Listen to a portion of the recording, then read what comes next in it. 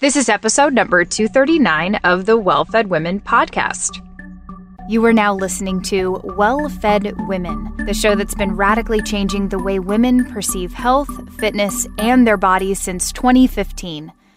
I'm your host, Noelle Tarr. Submit your questions to wellfedwomen@gmail.com, and you can keep up with the show on Instagram at wellfedwomen. Hello and welcome back to the show. I am Noelle Tarr. I'm a nutritional therapy practitioner. I'm a certified personal trainer, and I am your host. I'm really excited to have my guest on today, Rachel Mansfield. She's a blogger and influencer and has built an incredible community and following doing what she loves, which is cooking amazing food, from what I have perceived. And I follow her on Instagram and I see all the photos and I'm like, oh my gosh, she makes some amazing food. And so she's made a living doing that, which is really cool. And we're going to dive into that today. And we're going to talk all about blogging and entrepreneurship. And I may poke around a little bit and see if I can get her to talk about writing her new cookbook and a behind the scenes look at that. So let's jump into her bio. Rachel loves to cook, eat, and talk about all things food, wellness, and entrepreneurship. Everything about the food and wellness industry entices her. She has a passion to create delicious and easy recipes that are made with just the good stuff, wholesome and simple ingredients that anyone can enjoy. Her recipes have minimal prep work, ingredients, and they are for cooks, non-cooks, and anyone who craves something delicious. Rachel does not believe in sacrificing flavor for health and wants everyone to have their gluten-free chocolate cake and eat it too. Rachel's a sucker for a good piece of her paleo chocolate chip banana bread and can likely be found working on her cookbook, Just the Good Stuff, which comes in spring of 2020, or found strolling around Hoboken with her husband, Jordan, and newborn son, Ezra. Rachel, I am so excited to chat more because while we've interacted on Instagram and you just revealed you've listened to the show for a long time, this is our first real life conversation, so to speak. Although sometimes on stories, I feel like you can kind of get have a one-sided conversation with people. But it's always nice to make new friends and chat about business and the back end of being an entrepreneur in the health world. So welcome to the show. Thank you. Thank you so much for having me. It's kind of funny because when you were doing the intro, I'm like, oh, I wonder who's on the show today because I listen every week. And since Ezra, I'm definitely I would say 2 to 3 episodes behind on each, on my favorite podcast. But I've seriously been listening to Well-Fed Women for quite some time. So it's kind of funny to hear you talking directly to me. And I'm hoping I don't get the days listening to what you're saying and forgetting I'm the one who's responding today. That's really funny. I feel you. I know exactly what you're talking about because do you have AirPods by any chance? I do. Okay. So it's so easy to just check out when you're listening to podcasts and passively listen. So I understand what you're saying, but man, AirPods have changed my life. And now that you have a newborn son, I'm sure you understand.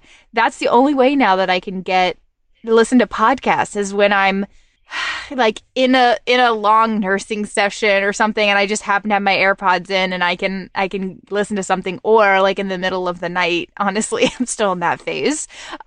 And that's when I try to almost kind of check out my mind so that I'm not forcing myself to stay awake and realize what my situation is. It's just kind of I need to check out. Oh, it's so true. And you're in the thick of it now with a new. No. How old is your baby now? He is 10 weeks now. Oh my God. You're recording a podcast. Okay. Yeah. You know what? Spouses are the best because I couldn't do any of this without him. But yeah, we were just talking before this. Now your son is about, I said newborn son in the guest bio, but your son's 6 months. He's 6 months on Friday, and in 2 days. So tell me everything about, let's just jump right in. Tell me everything about your baby boy and how you're adjusting to that as an entrepreneur and working, because, you are a working mom. I'm a working mom. However, our work life is completely different than what somebody who works outside of the home, what that schedule looks like. And, personally, you and I, we had to reschedule because I knew something was kind of off with your son's schedule last week. And that's just that's how it goes. Sometimes it's like, nope, today's a crap day. I'm not going to be able to get anything done. So how are you adjusting to that? How are you able to produce the work that you do while also being a mom at home? I mean, honestly, I have a newfound respect for every mom in the world since becoming a mother. I was actually just talking to one of the brands that I partner with earlier, and she asked me how I was doing. And I said, the first 3 months, I definitely was running on adrenaline and was like, go, go, go, go, go, feeling great. Didn't take much of a maternity leave. And then around that 3.5, 4 month mark, I just felt so depleted and burnt out and just really, really tired. And I felt like dead almost, working, you're running your own. I run my own business. I'm exclusively breastfeeding my son. I don't have employees or help that work for me. So it's been an adjustment. And we do have what I call Ezra care. He has a nanny that comes to help me during the day. And that's kind of how I invest dollars in my business in terms of hiring help, is to provide one-on-one help with my son, which has been tremendously helpful. But, working from home has its ups and downs. Yeah, it's great because I'm not in a conference room pumping all day or every 3 hours, and I'm able to see my son for a few minutes during each breastfeeding session. But it's also, you feel like you don't escape. So my husband gets up and goes to an office every day, and he leaves around 6:30 in the morning, and he doesn't get home till 10 p.m. most days. So he doesn't see Ezra, and he's not really in the thick of it. But even though I'm in the kitchen, I hear him in his room. I don't ever escape. And that really started to add up for me around the 4-month mark. And that's when I kind of took a step back and I said, okay, I'm not feeling my best. What am I going to do? This is not going to be good long term. And really tried to figure out what I could do to start feeling like myself again, and not just being so absorbed in, mustard colored poop and how it's been since Ezra's last eaten. And it's, my mom kindly reminded me, Rach, you have help for Ezra, take advantage of that and get out, go do something. So ever since that kind of breaking point I had a couple months ago, I definitely am starting to feel a lot better, prioritizing myself a bit more, which I definitely accepted, which has been amazing. What does that look like for you? What does it look like to prioritize yourself more and focus on yourself? Because it's so hard to do as mothers, but how do you do that while also feeling like you are being present enough for your child and there? What's your schedule look like? My schedule is definitely a lack thereof, to say the least, because I've been feeding on demand basically since the day he was born, which is, I find, easier in some ways. I'm a very scheduled and regimented person, but with Ezra, I have become just so lax and go with the flow. I just never have him. I've never really trained or had him on a schedule for anything besides sleep training for the nighttime. So when it comes to something for myself, what I found is best is in the morning when his bestie, when his nanny comes and he goes down for his first nap, and I have about an hour and a half until his next feeding, I get the beep out of my apartment and I leave. And I live in Hoboken, which is just outside of Manhattan, and it's a city. No one has houses here.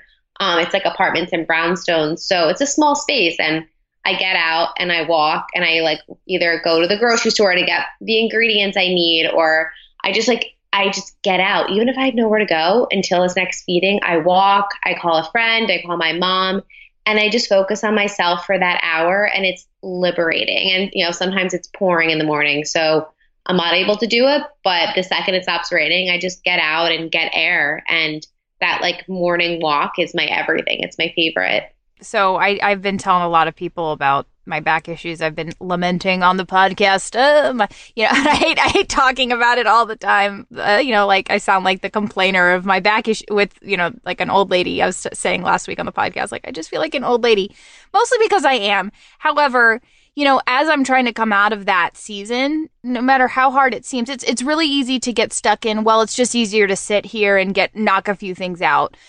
Yeah. And while that is a great part of my personality and probably yours too, like we're very productive people and we can get things done, you have to fight what you are more prone to do, and you have to kind of do the opposite, which is in my case, it's do the hard thing, get everybody in the stroller, and let's try to get outside and get some sunshine. And I will tell you that has made a huge difference for me too in these last few weeks, is just being able to, again, wear my AirPods. My son falls asleep. My toddler loves being in the stroller, which I thank God for. She loves looking at flowers and bees and the moon, and she'll point everything out, and that's almost been a complete mental shift for me. So the sunshine, man, vitamin D is huge. And I think that even if it's just that little thing of taking an hour, it sounds like that's what almost fuels the rest of your day.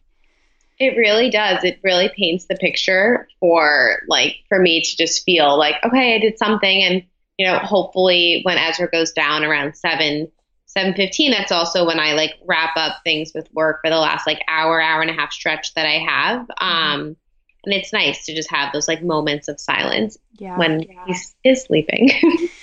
You're doing it, Mama. That's a huge win. That's a huge win I think we all have our breaking points at some point, and then we figure out a new way to exist. And it's so nice that you've kind of worked through that already. And you are, like I said, 6 months is a nice it's a period where things get a lot more fun. So it is. And he laughs and he smiles. I'm like, finally, this is rewarding. You're not just screaming at me all day, because he was pretty bad colic. So he screamed for more than 4 hours a day for a few months. And that definitely adds up. I'm like, why do you hate everyone and everything that badly? It's unnecessary to cry, man. Your life's not too bad.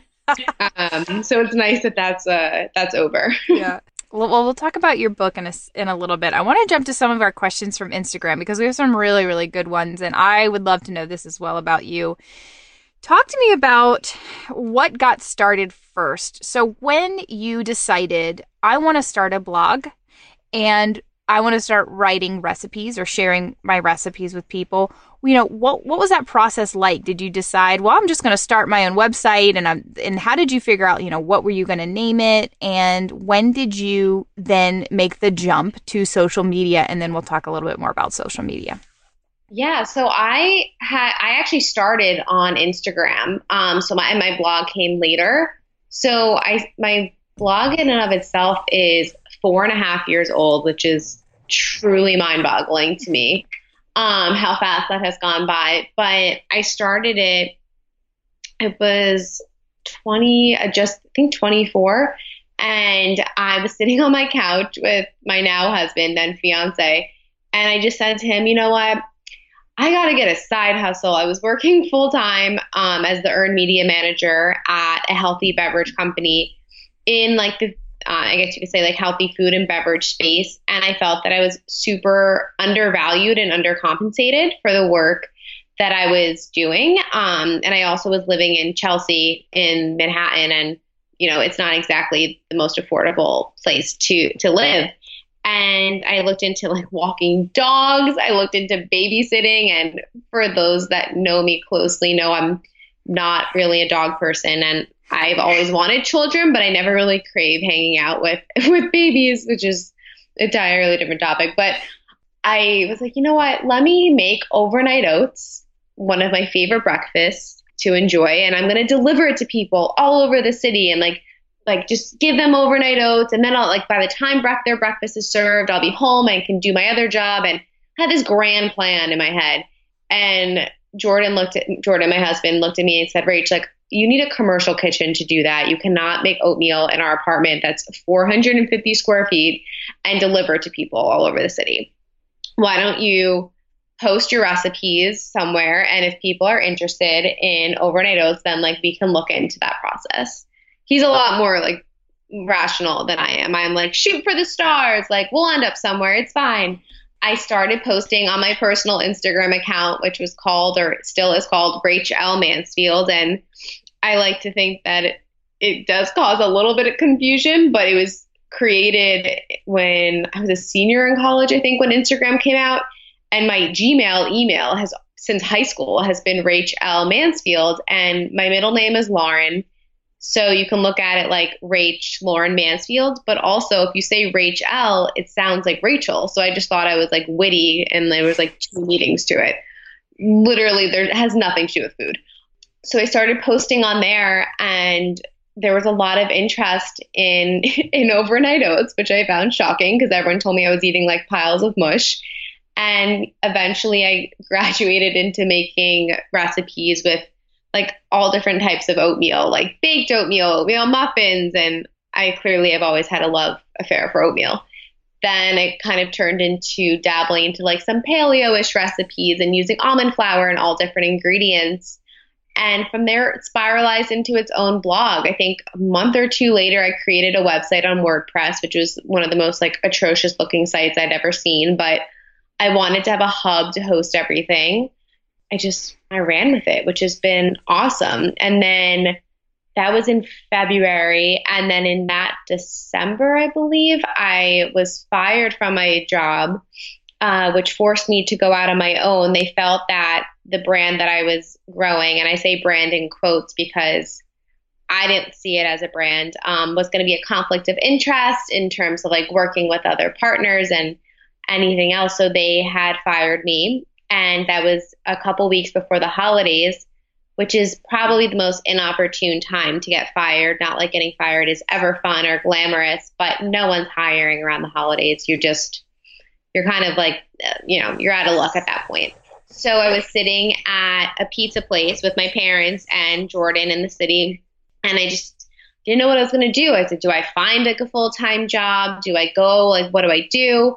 And they gave me like the motivation and really believed in me. They said, Rachel, give yourself 6 months, see if you could really grow this brand. Because at the time I was maybe making like $50 a post. I was not making money to sustain myself, let alone live in Manhattan. And my Instagram, I think that any following is a quality following. Even if you have 500 people following you, like those are still people. And I did not have a following to really monetize. It was less than 10,000 followers. It was just I didn't think enough to like really be something of my own. And so I gave myself the 6 months, and a few months later, I was already making more money than at my last job, which again wasn't the hardest thing to accomplish since I felt very undercompensated. And that was 3.5, almost 4 years ago, doing this full time. And I haven't looked back, which has been amazing.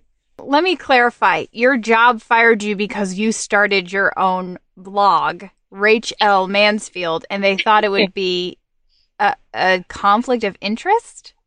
Yeah, I worked with like a seltzer company reached out to me, and this was like they didn't sell seltzer, to say the least, and they told me it was like a breach of contract, and I think they just wanted me out in some way and used it as a way to kind of push me out. But I loved what I did. I had such a passion for it. That's why I stayed, despite not being obsessed with every aspect of it. But they told me they felt it was going to like cause controversy and that I had to go. Initially, how did you feel like getting fired? Was that, oh, this is exciting, now I can start my own thing? Or were you more like, oh my gosh, I don't know what I'm going to do and I've got to find another job? I mean, I know you said that you were going to take another 6 months, but did you really see what you were doing as something that could be sustainable and sustain you in Manhattan? No, 1,001% no, absolutely not. I was like, haha, okay guys, like this is a joke. But I'll give it a whirl. And still to this day, I say it to my parents and Jordan, how did you like believe in me to do this? I didn't believe in myself. I was at the time comparing myself to a lot of like larger food blogs, like Skinny Taste and these blogs that have been around for forever. And I'm not going to be like, and I still am nowhere near, in my opinion, like as like amazing and like successful as a lot of the people I still look up to, but I'm like, I'm never going to be able to sustain this as a living like other people do. And I didn't really believe in myself. I believed in my brand and what I was doing. And I have such a passion for creating recipes that people love and, that I'm craving and to satisfy those cravings. But I didn't think it was sustainable, let alone to build a brand and monetize. It's unreal to me.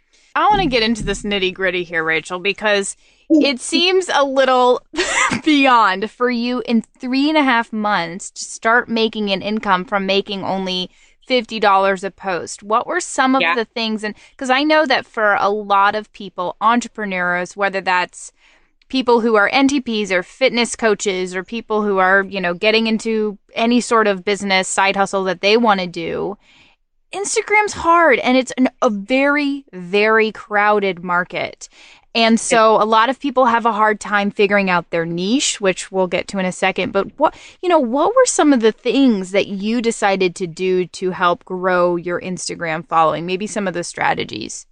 Instagram is a beast. It is a complete and utter beast. I was actually talking about that this morning with a friend who's also, it has been able to monetize her Instagram. And to be completely honest, Instagram is different almost 4 years ago than it is today. The algorithm was different.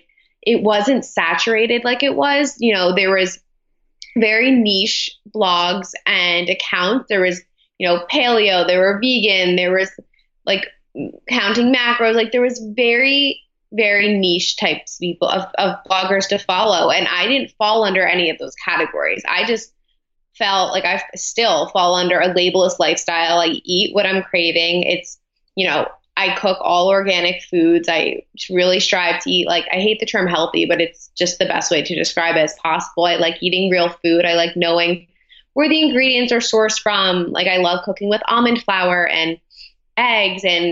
But at the same time, I also love using flax egg. And I have transitioned a few years ago now from not eating meat to eating meat. And I also just felt like there was no one in the space doing that. There was no one that was dabbling in all lifestyles and ways of eating and living in terms of recipe development. So I think creating recipes that still fall under the paleo category, but then ones that fall under vegan or ones that fall under whatever it may be, I think that attracted an audience because it's not intimidating to cook like that. I felt it was a lot more approachable because I love kind of cooking in all different aspects, but I like to switch things up and keep things interesting. So let's talk about you figuring out your niche. Was that a struggle for you? Because I feel like that's probably the number one concern. And the number one question that I get from people is, do I niche down or do I stay broad? You've had a lot of success staying broad and, having your tagline is just the good stuff, right? So good could mean a lot of different things. What do you think has been what can you attribute to you having success staying broad and not niching down? Because everybody, that tagline, the riches is in the niches. Everybody talks about how you need to niche down if you want to make money because being broad isn't, what you shouldn't do that. And I know that I struggled with that too because I wanted to do health and fitness and I wanted to talk about mindset and I wanted to talk about skincare. And most people would have said, you're not going to be successful, right? You can't do that. You can't have a successful brand and talk about 4 different things. So what do you attribute to maybe you being successful and still having a very broad approach to things? At first, I definitely focused mostly on food. And still to this day, that's, for lack of a better, it's my bread and butter, posting recipes. But now I'm able to dabble in more things like motherhood, and I struggled getting pregnant. So I spoke a lot about infertility on my blog and Instagram. And I still talk about skincare and Ezra and things for him. And I dabble in a little bit of everything, but I think that having a niche of healthier recipes made with just the good stuff is definitely attracted people. And then once they're invested in that part of my brand, I think that they're invested in me and my life, which I still don't understand because I have the least exciting life of anyone I know.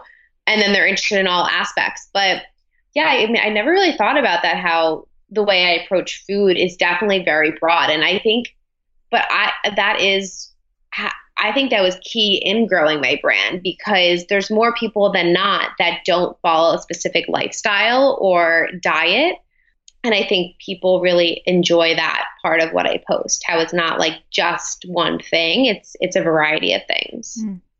Do you find that there's any specific type of your content that does better than the rest, or does it all equally do well? And do you in particular, because I have gotten a few questions about, when you do have this broad focus, how do you, because words like wellness and health and nutrition can mean so many different things, how do you display to people in your posts what it is that you are? And then also, do you have a set rotation of things that you choose to do? Is it something like, oh, today I'll post a recipe and tomorrow I'll post something about Ezra? Or do you do it and kind of stay a little bit more flexible and what it is that you feel like doing that day? So I'm super flexible. Sometimes brands will have specific days that I have to post or they would like for me to post. But I try and keep things as lax as possible. If I see that my feed is looking very saturated with food or the color brown and orange, because I love peanut butter and all like sweets, I try and spice things up and post like whatever I'm having that day that might have avocado or egg or yogurt to give it some color. And if it's too much food, I'll try and find or take a picture of Ezra or myself or whatever it may be to add a splash of life to the feed that's not just like edible. I think in terms of content that performs the best, sweets and desserts definitely do. Banana breads and cookies and brownies and pancakes and waffles, like all of those types of recipes really resonate well. A lot of my readers lately, especially, I've been asking for more savory things and recipes they can make for lunch and dinner to bring to work, which has been fun to dabble with too. So I'm always asking my community what they want more of and what they're craving, because that's super important to me. And every other recipe pretty much is based off of what I'm craving and what I feel like making. How is it that you ask your community to give you feedback? Is it like an email that you do? Have you grown your email list, or is this something that you do on Instagram? Instagram. I ask on Instagram stories. I love the like recommendations feature on stories. It's been awesome for things like this. And also just like over the weekend, I posted that Ezra, he's like king of FOMO, doesn't like to nap. And I had asked moms if they had any recommendations for tips to help babies learn to nap. So I use that feature a lot, and it also creates like a good community.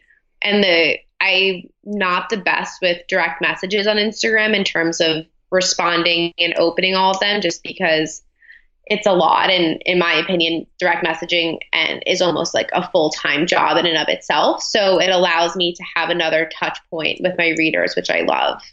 I also do want to touch on the fact that you do a lot of desserts with, almond flour and all those things that are probably more paleo friendly. Way back in the day, I don't know if you remember a lot of this because you were just starting your blog too, just like I was. Back then, so like 4.5, 5 years ago, people really poo-pooed desserts when following quote unquote paleo, because desserts aren't paleo. Like technically you can't find them out in nature. And so combining all these things and adding honey and all that kind of stuff how could that be paleo? And so it was a really interesting time, because if you came out with a cookbook and you included desserts in it, you were sort of like, I don't know, looked down upon, right? Like you're not really paleo, or you're not, like that's not how it's supposed to be. However, those recipes do really, really well. So it was always a back and forth of like, do I post dessert recipes and get chastised for it? Or do I post dessert recipes and people end up loving it? So it was like you could put something out there and then some people would love it. Some people would hate it, right? Which is called being an entrepreneur. That's called having a blog. And I love that you're sort of like, this is what people love, because they have a hard time. Like when you're following, let's say, a paleo protocol, or you're doing some sort of elimination diet where you are taking out wheat and other things, I am team totally shift that. So if you're typically having, muffins in the morning or something, create muffins that are part of that lifestyle that you're trying to follow, a part that fit into that elimination diet, so that you can continue to have some sort of normalcy, and that will improve the way, like your ability to be able to maintain that, as opposed to being like, well, there was no such thing as muffins when they were paleo, so, or in the Paleolithic era, so yeah, you shouldn't have muffins. Like, that makes no sense to me.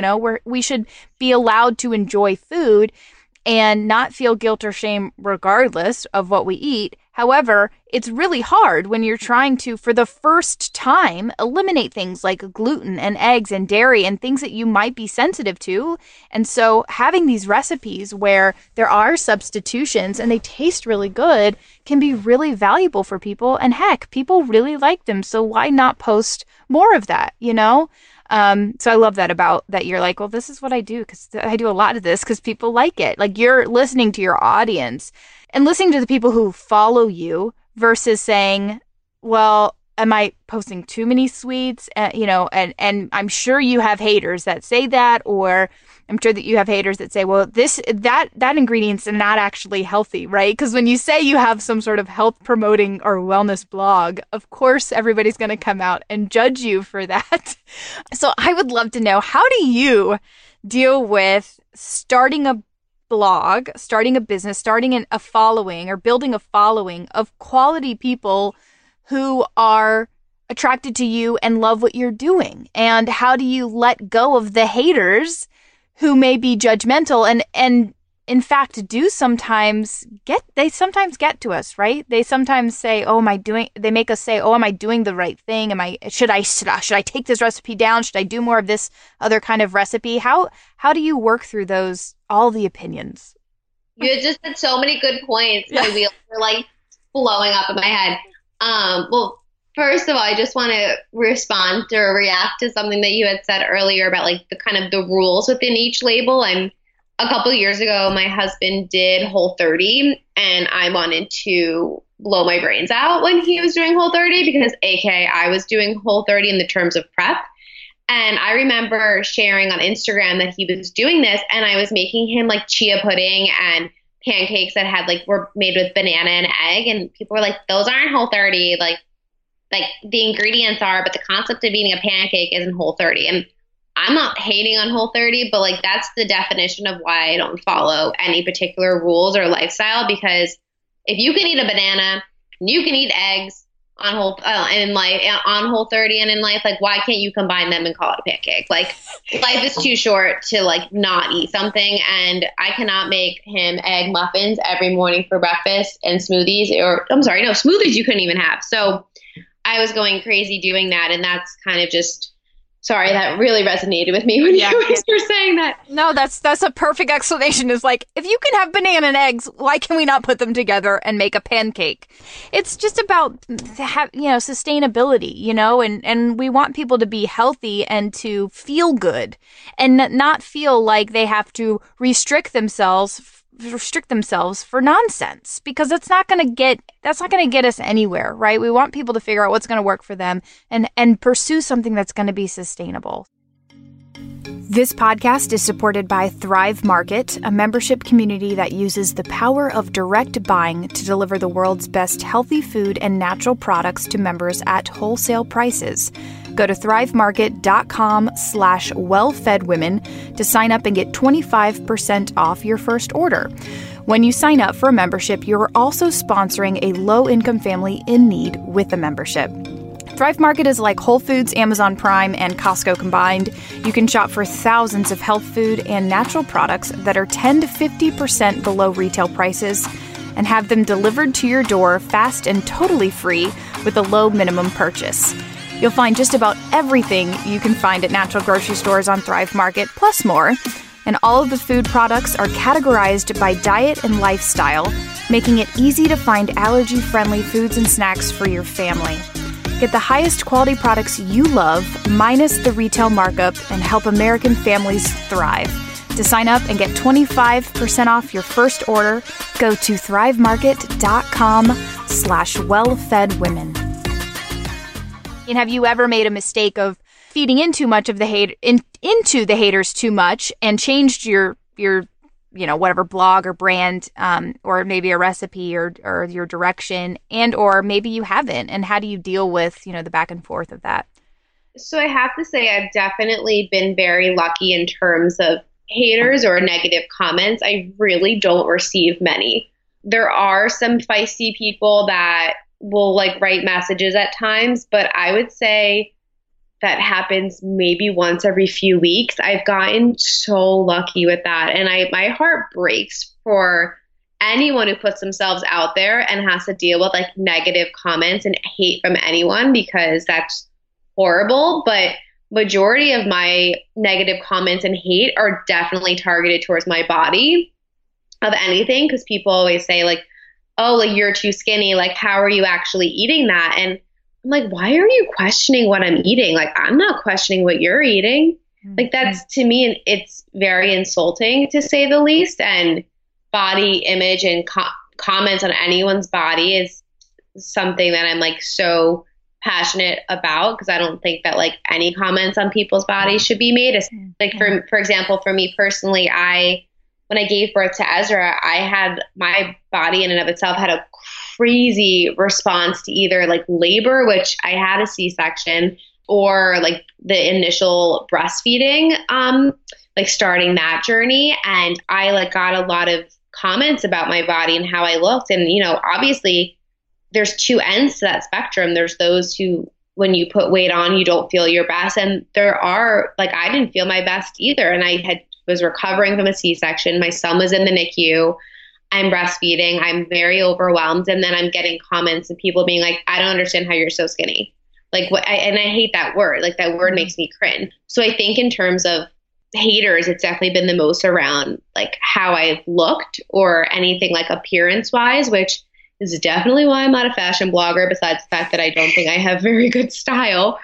For me personally, how I address those is I'm fortunate enough to have the confidence and really believe in myself and know that like people who make comments like that clearly are insecure about something, whatever it is going on in their life. And I really just am able to brush it off my shoulders. And I was talking to a friend last week who she has a similar frame to I do, and she was getting a lot of comments, and she was like, Rach, like, I don't understand. How do you not let this bother you? And just, you know what, as long as I love my body and like I appreciate it for more than anything for what it's, you know, given my husband and I and our son, and there's no reason to hate on it or question it or anything. Like, I kind of shut off any haters and just doesn't affect me. I hit block on my account, because even if it's just one message that's rude, I literally just block them, because why are you following me if you want to make mean comments? Like, I don't want a negative community on here at all. That block button is really powerful. It's really nice. Favorite. I'm like, okay, goodbye. Like, that's fine. Cool. Talk to you later. Yeah. Yeah. I've noticed a trend more of women speaking up more and either commenting or just not, and just blocking. There's no wrong way to deal with it, right? I mean, sometimes people are just trolls and they want to hate, but sometimes people are just really out, like they really don't like you, and they want you to know it for some reason. Like, they want to comment in multiple places and respond to your stories and make sure that you know that they don't really like you. And I don't, in those situations, it's like, I'm not right for you. So, okay, bye, goodbye. Like, this is fine. We do not have to agree. And I think that it's we're in an interesting time where I'm not sure everybody feels like it's okay to disagree. It's okay to have differences of opinions and still coexist, or you don't have to follow me. You know what I mean? I'm not for everyone. And so Brene Brown said something really amazing on Netflix. She had a special where she did a big talk, and I'm going to butcher it because I had just had my son and I was watching it passively again. But it was, so few people decide to actually get into the ring. They are there. They are in front of, and they are in front of tons of people. So imagine like a huge auditorium. Don't let yourself be influenced or somehow pushed down by the people in the cheap seats who have chosen not to get in the ring and have no experience of what it's like to actually be in the ring. So if you're in the ring, don't let the people in the cheap seats dictate how you feel about yourself or your actual performance in the ring.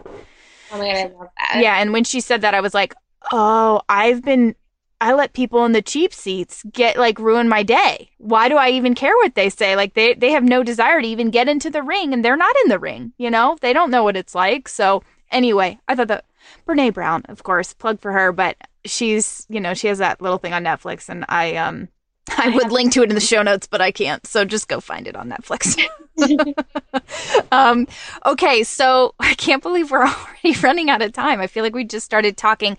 Let's get into some of the nitty gritty. How did you grow your audience, specifically an audience that actually cares what you are talking about? So talk to me about building a quality audience. I did talk about this before. Was it in the hashtags? Is it just putting out quality photos? How do you feel like you got from under 10,000 followers to over 300,000 followers? I mean, what do you attribute to some of that growth?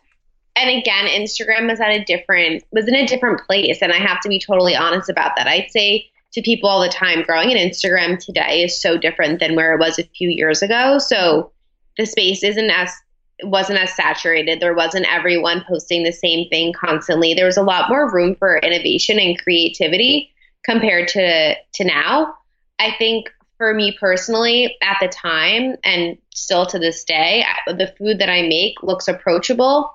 I don't do heavy food styling. Like, I don't make these beautiful boards of foods that don't look like something you can make at home.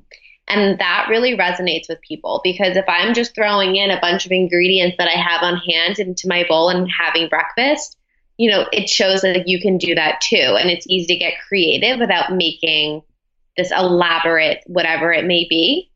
So I think that really resonates well with people. And I also at the time used hashtags I really don't much now. I don't think that they really help.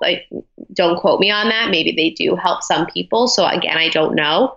The term real has been like murdered again over and over and over again. But I do stay very real with my community, and I share the good, the bad, and the ugly.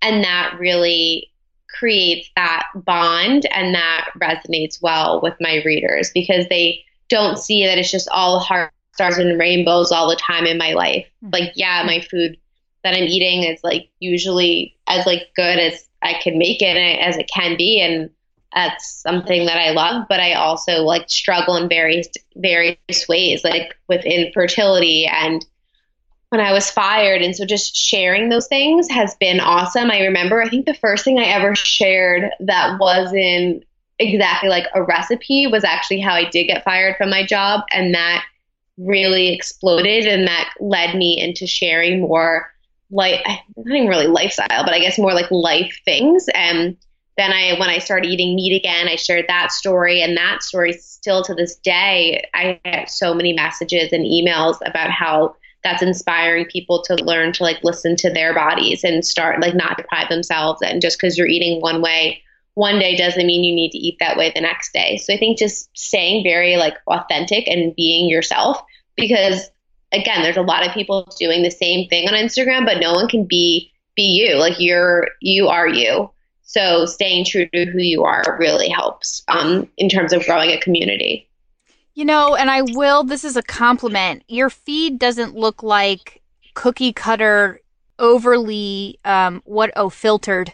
So, how everybody now is doing these filtered feeds that are perfectly coordinated, and they have such a rotation. What I'm hearing from you is that you share what you feel is on your heart. You remain authentic, and you do share. I don't want to say basic. You share really great photos of food, but it's not professional food photography that has been edited to the max, right? It's what you probably took while you were eating it. I'm about to grab on this, let me take a photo, and it looks really beautiful and scrumptious. I really think we're at an interesting time where people are really sick of this overly edited lifestyle that people are portraying.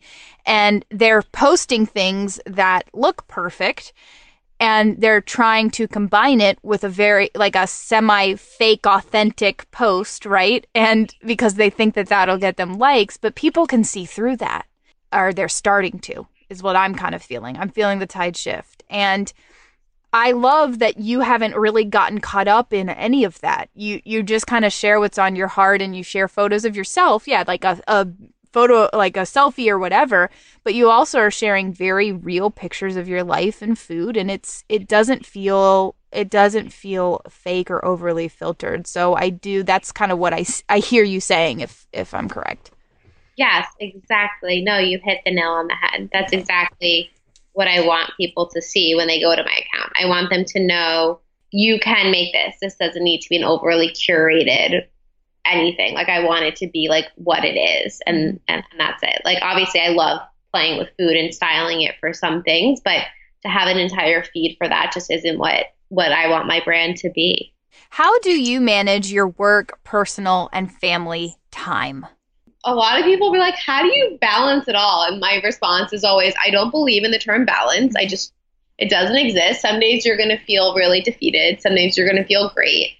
And that's just a part of life. There's days where I definitely focus way too much on work and not enough on Ezra. There's days I focus too much on Ezra and not enough on work. There's no such thing as like the perfect potion to that.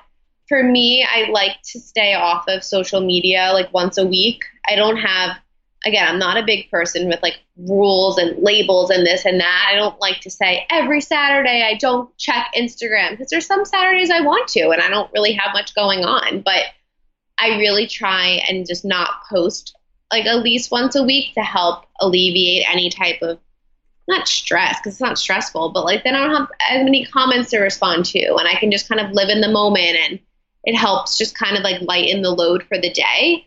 I also try to, like, I don't go on my phone when I'm with people. When I'm out to dinner, if I want to take a picture or wherever I may be, I take the picture or the video and then I post it at a later time, when usually not exactly in that moment. And that's one, for living in the moment, and two, that's like for safety reasons. Like sometimes if I'm somewhere, like I don't want to like post where I am, and maybe that's just like me being neurotic and a mom, but I like to kind of have some type of privacy.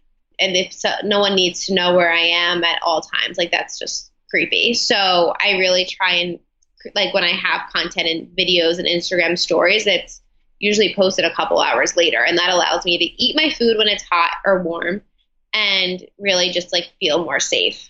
I want to finish up by talking about your cookbook coming out. What was the process of that? Because now you started an Instagram, you started a blog, you're doing what you love, you are talking about food, you're creating these amazing recipes.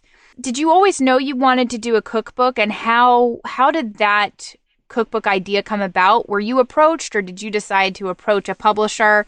Give us the inside scoop. Yeah, so I had a very like unconventional approach to writing a book. There really, to be honest, wasn't much of an approach, and I don't mean that in like an I'm lazy way. I said to my husband, I kind of want to write a book. I want to do something not online, not digital, not something I need to like post about, or just a fun non-digital project of sorts to invest some time into. And I called a friend who had written a book before, and I also like to preface by saying that I did not even want to write a cookbook. I wanted it to be a book about like getting fired and starting a brand and all of that fun stuff. And I called a friend who had a book agent, and she kindly made an introduction to me to her agent. That idea quickly died of having a more like lifestyle approach to a book. And so she signed me on as a client. And from there, I wrote the proposal for the book. And I'm not a big book person. I sound like a hypocrite, but I don't really read much. I'm a huge podcast and like audio junkie, but I'm not one who like opens a book and like gets excited. I'm more just like, okay, like show me pictures, like let's get to the point.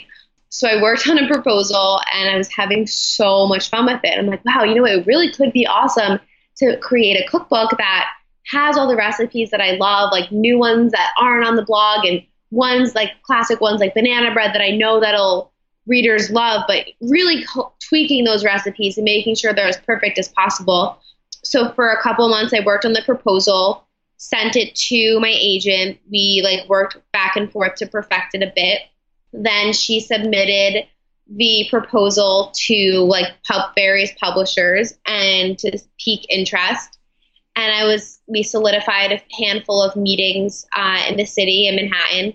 And we went out, we dedicated 2 full days, took meetings with a few publishers, and I met with them. Then from there, I had 2 offers after my first day. And yeah, so it was a fast, very, very, very fast process, which I'm super fortunate about.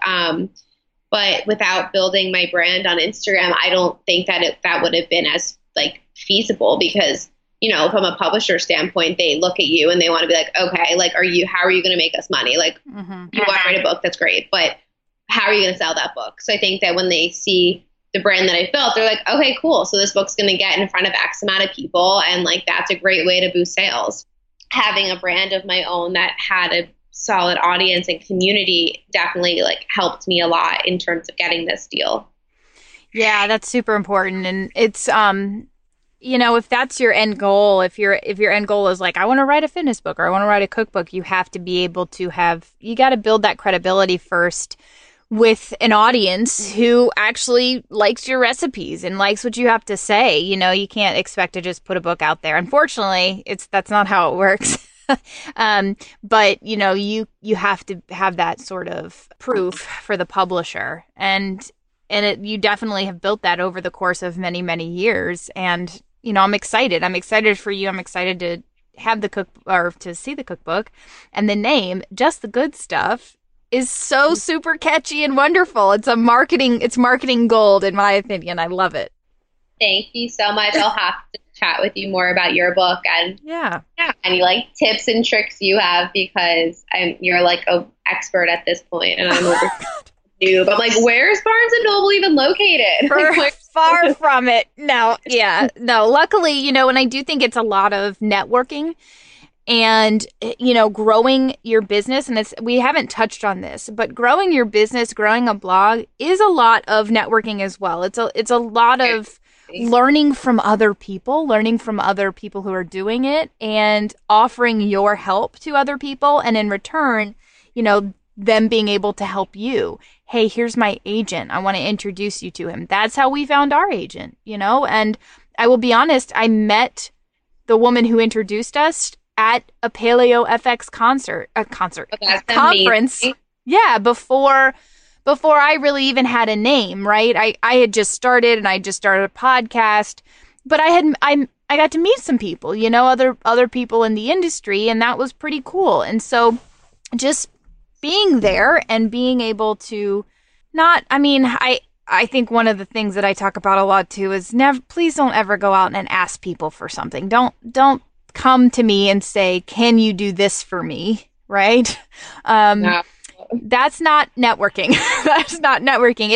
It's providing value, whether that's to other people or to your community, and people resonating with that and saying, oh, she does have something to say that's interesting and I want to learn from that. And when you're in the same spaces as people and you support them, say somebody puts on a conference and you attend it, or you attend somebody's talk, or you attend, you know, something that somebody's put a lot of effort into, you're going to catch their attention. And so it's not being intentional with, oh, I'm going to go to this person's thing because I really want something from her, right? It's just having a genuine relationship with people and building, you know, maybe even a friendship, and then taking that to the next level and learning from them. You know, that's honestly been some of the biggest points for me. I would say when things shifted ever so slightly was when I would create bonds and relationships with people,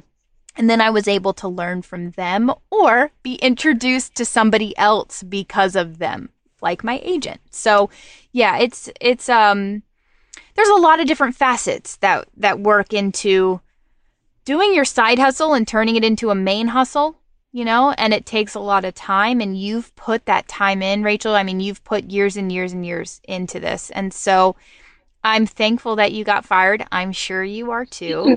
I know that was terrifying. And I think that's a big question that a lot of people have is like, when do I know when to quit? And sometimes I never would have known, to be honest. Yeah. I would still be working there. Yep, you got kicked out the door, you know, and you got pushed into this, and that was a beautiful blessing. So it's great to be able to take some of these negatives too and turn them into positives and fuel your fire from that too. So yay. So talk to us about where we can find you. I want you to make sure you let us know the correct name for your website and your Instagram. Oh my God, of course. Thank you. Yeah. It's very easy and straightforward because I'm Rach L. Mansfield on my blog and on Instagram. So it's Rachel without the E, Mansfield. And that's where you can find me for everything. And the first time I'm dabbling with a different name is for my book, Just the Good Stuff, which comes out in spring 2020, which apparently means February 2020. I'm like, guys, that's not spring, that's winter. But in the publishing world, I guess that's spring. So I think it's February 22nd. They just changed it. It was February 11th. So it's a week or two later in February. So I hope everyone thinks that the recipes are as delicious as I do. And I can't wait to already make them all over again for the fifth time. Yeah, you've already made them like 8 million times.